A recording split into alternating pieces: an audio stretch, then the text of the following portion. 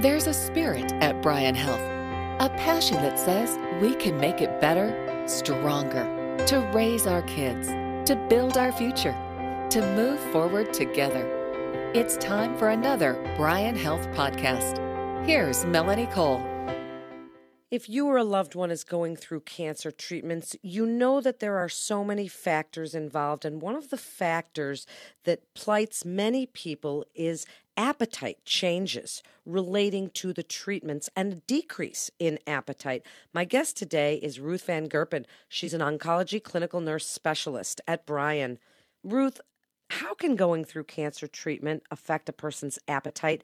What is the cause of it? Because I understand there's probably many factors. There are quite a few of them, and I think, the main ones, the treatment itself, such as chemotherapy or radiation therapy, are probably the biggest factors, because what they do is they can cause a person to actually lose their appetite because of the drug itself or the effects that it may have, for instance, even on their taste buds, and can cause food to smell or even taste different. One of the main changes some people will talk about with a few of our drugs is some of the foods will actually taste almost metal-like or metallic. In addition, appetite can change from day to day. It kind of depends on where a person is in their treatment cycle. Sometimes it's better, sometimes it's just not so good, because it also may be due to the fact that other effects of treatment, such as your nausea or diarrhea or constipation or mouth sores that can develop, even sometimes swallowing problems, all of those affect what we eat as well as how easy it is for us to eat. One of the things that we worry about is we know that it is vital for our patients to make sure that they continue to eat as well as drink fluids to avoid any weight loss or dehydration. We don't want people losing weight while they're on treatment. It's important so that we can continue to make the most of it and really, truly to keep them on schedule of their treatment. So you mentioned things like chemotherapy, and we've heard that that's pretty bad for appetite. Can the pain and depression and fatigue also lead to a loss of appetite? And what can we do about some of this? Actually, it can. We know that fatigue and depression are common, especially with treatment, especially as they continue to have more cycles, more episodes of treatment. With the chemotherapy or with radiation, if they're getting it every day, typically 5 days a week for several weeks in some cases, is the more you have, often the more tired you are. Along with that is you don't have as much energy, and that can also affect your appetite in addition to the side effects of the treatment. And sometimes depression is a common aspect of treatment. Sometimes it's just very difficult to maintain that optimism, or for some even that sense of hope. And that can also affect appetite. I think many people, even those that aren't dealing with cancer, find that sometimes when you get overwhelmed, depression sets in, a little bit more anxiety, and appetite is one of the things for some people is affected by them in that manner. So what do you want the loved ones who are helping to care for this person with cancer, and they tell you they're not hungry and you can't get them to eat? What should you do, and what foods would you like? I mean, we obviously don't want just high calorie, right? We'd like high calorie that also give more bang for the buck. How do you get them to eat, and what do you want them to eat? And that's exactly true. We have a lot of wants, don't we? We want them to make sure that they're eating foods that have protein in them is probably one of the most important things. And kind of the saying sometimes for many of us is we want them to make the most of every bite. Kind of you get the most bang for your buck. But we want foods that have more calories, but we also want that nutritional value, and primarily that's protein. Protein is what helps those cells in our body that have been damaged by treatment to be able for the body to make new ones. And the protein is one of the key things for that. So these are things like peanut butter, cheeses, you can actually even use butter, not skim milk anymore. Maybe you go to 1% or 2% milk. But things that have more protein in them, or your foods that have more calories, to increase calorie intake. Another thing that is often helpful is sometimes when we sit down, we're used to sitting down maybe or at least eating 3 meals a day. And a full plate of food is too much at one time. So it helps to do small amounts throughout the day, 5 or 6 times a day, as you have a little bit for breakfast. And, for instance, maybe that is you can have some eggs, or you can have some eggs with some cheese on it, or have some oatmeal. And then in the middle of the morning, maybe you have a few nuts, or you have a part of an apple and put some peanut butter on it. Or in the afternoon after some lunch, you have some crackers with some slices of cheese on it.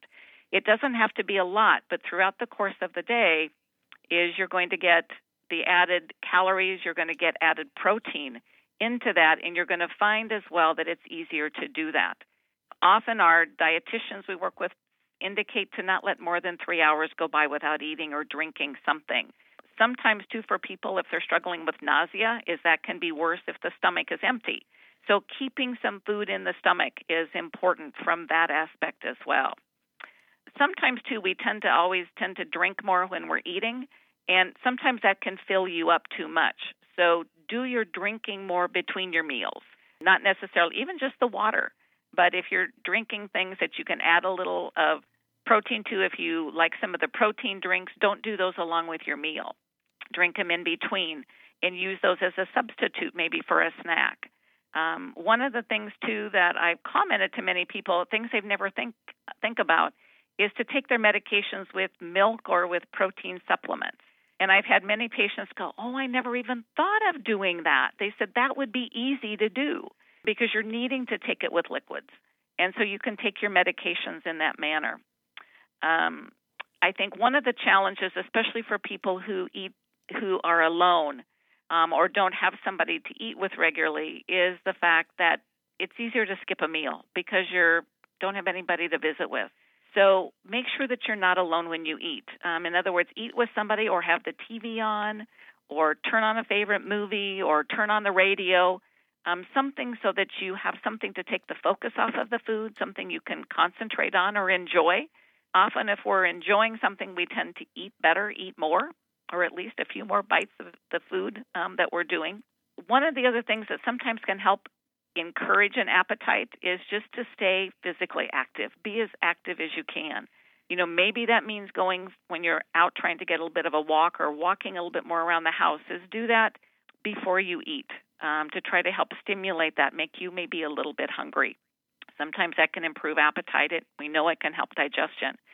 But I think one of the most important points for those that are the caregivers, those that are caring for somebody with cancer, is to try not to take it personally. When you've fixed a meal, spent some time fixing a soup, or maybe you've even gone out to get their favorite snack at a fast food place, and you bring it home or you've put it on in front of them and they take one bite and they go, I don't want any more. Try not to take it personally. It's not you. It is the disease. It's the treatment. They want you. They do appreciate everything that you've done, but it can be very difficult with the disease, and sometimes appetite can change that quickly. So it isn't a personal complaint. It is just the fact that the disease is, and the treatment is making it difficult from an appetite standpoint. One of the things that factors into that loss of appetite is nausea and the taste and smell of the food. Are there medications that can help? Yes, there are. And there are some excellent medications. We call them antiemetics or the anti-nausea medicines. And these are medicines that the oncologist, the cancer specialist, doctors and nurse practitioners will make sure that you have a prescription for these medications to take when you're getting chemotherapy. Sometimes they will have you take them regularly on a schedule, especially if you're struggling a great deal with the nausea. But in many cases, it's ones that you can take when you need to. And if you find that nausea is a significant component in really affecting your meals and your eating, is take a pill about an hour before you're going to eat. And you will find that really will make eating much easier. If you don't have any medicine for nausea and you're struggling, ask, because they will give you something, and there are various options that are available for that. A few other quick ideas as far as nausea goes is in the morning especially, more people tend to struggle with that when you wake up, but do what we call dry foods. Things like crackers or toast or dry cereal can help. Those are also things you can nibble on during the day. Not that they have a tremendous amount of nutritional value, but a lot of times they will help keep the nausea in check so that then you will be able to eat other foods as well. Sometimes foods that have a lot of odor to them or a lot of aroma may be a little bit too overwhelming and can sometimes trigger nausea. So we find oftentimes that foods that are room temperature or are cold can be more helpful. Other types of foods that sometimes can trigger nausea are your greasy, fried, spicy, or foods that are overly sweet. From a liquid standpoint, do things such as, in addition to water, some of your juices, or try popsicles or ginger ale can be good. Even ginger tea. Ginger is a spice, actually, that can help control nausea. And I've had many individuals talk about how they will steep it and either drink it as a hot tea or add it to ice and have a ginger iced tea, and have found that to be very helpful with managing nausea. Great advice. And before we wrap up, I'd like to ask you one more question.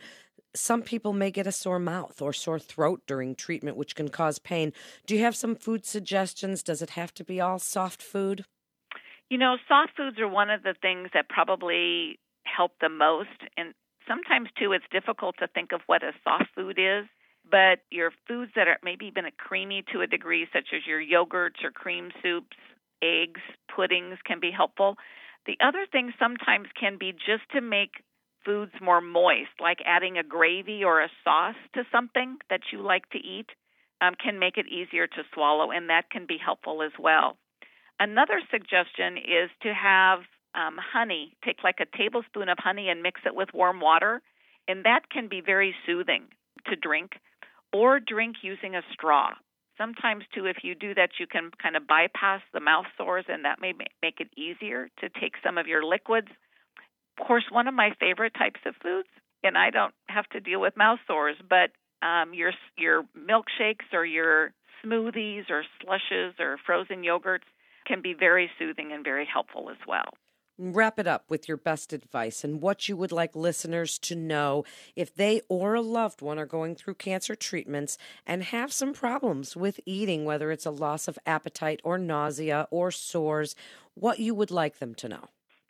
I think one of the most important things to remember is this is going to be temporary, and it is going to kind of come in cycles. It's going to kind of come and go during the period of time of treatment. It's important to make sure that your physician, the oncologist, is aware of these struggles. Don't just assume you have to put up with them because they're there. There's a lot of things that they can do to help minimize those, or even in some cases maybe even prevent that for you. So be honest. Don't assume that you have to kind of just buck up and put up with it. You don't. For the caregiver is just to continue to do everything you can for the individual you're helping. Ask and offer options. There are a lot of excellent resources, cookbooks, and things that are available that your oncology provider will have available for you as well that may provide you with some tips. And the other thing I think that is important as well is just to continue to try different options, come up with some ideas and give them a try. And I do believe that you will be successful, and just give it some patience as well and some time. Thank you so much, Ruth, for being on with us today. And it's great information and so important for cancer patients to hear. And really thank you again. If you want to hear more Bryan Health podcasts, please go to bryanhealth.org/podcasts. That's bryanhealth.org/podcasts. This is Melanie Cole. Thanks so much for tuning in today.